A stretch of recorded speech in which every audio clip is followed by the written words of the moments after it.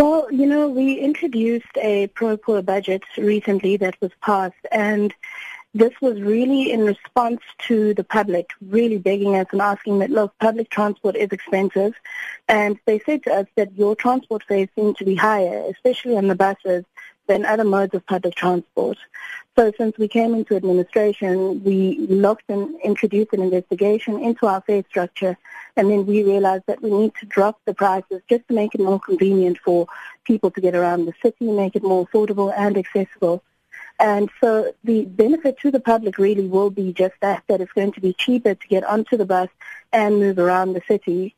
We've obviously also looked at the distance of kilometers in comparison to the amount that's paid, and we've been able to reduce that.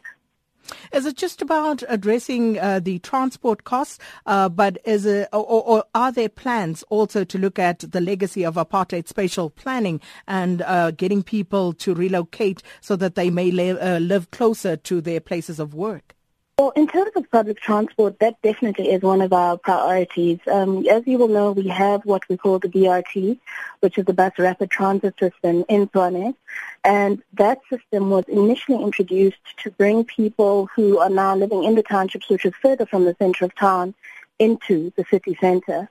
But when the system was initially implemented, the lines are currently running within the city center, which defeated the entire purpose. So what our administration has been doing is seeing how we can reach the areas, especially that are further out of town, make sure that that bus rapid transit system is able to get there faster and bring people into town, because that's the main focus. So that's how we are addressing the legacy of apartheid, by making convenient, safe, effective and reliable public transport that is more cost effective available to the people who previously did not have it. So is the city likely to incur a revenue loss as a result of this? And if so, how are you going to recover it? No, we won't have revenue loss issue, because what we did, we really looked at what our rates are comparative to the overall standard, as well as looking at what other public transport systems are charging. So it really is more of a case of ensuring that we are offering competitive rates that are still more affordable for the public.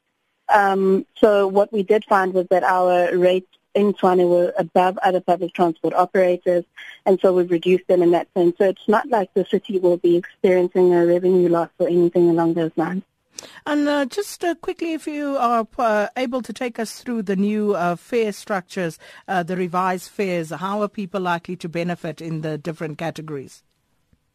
Okay, first of all, I think it will be important to say that we have concessions in various categories. So we have our infants who are younger than 3 years, they get to travel for free. And then we have our scholars, who will pay a flat fare of 7 Rand when they travel any distance. And then also people with disabilities will also pay a flat fare of 7 Rand. And then pensioners between 60 and over 65, they get 25% discount of the normal fare. So those are the concessions we've provided. And then it's quite a long list, but I can let you know a few of the kilometers. Let's say previously for 0 to 3 kilometers, people would be paying around 8 Rand. Now we've dropped that by Rand to 7 Rand. And obviously the longer the distance is, the greater the reduced price is. So whereas somebody would travel, let's say, 20 kilometers, they would have been paying 16 Rand. Now we've dropped that to 14. Well, we unfortunately have to leave it there this morning, but thank you so much for taking us through that. That was Tshwane MMC for Roads and Transport, Sheila Lynn Sinkubuche, and talking about the revised fare structure there. This is for the Tshwane bus service. Don't try and pull this on taxis because it doesn't apply there.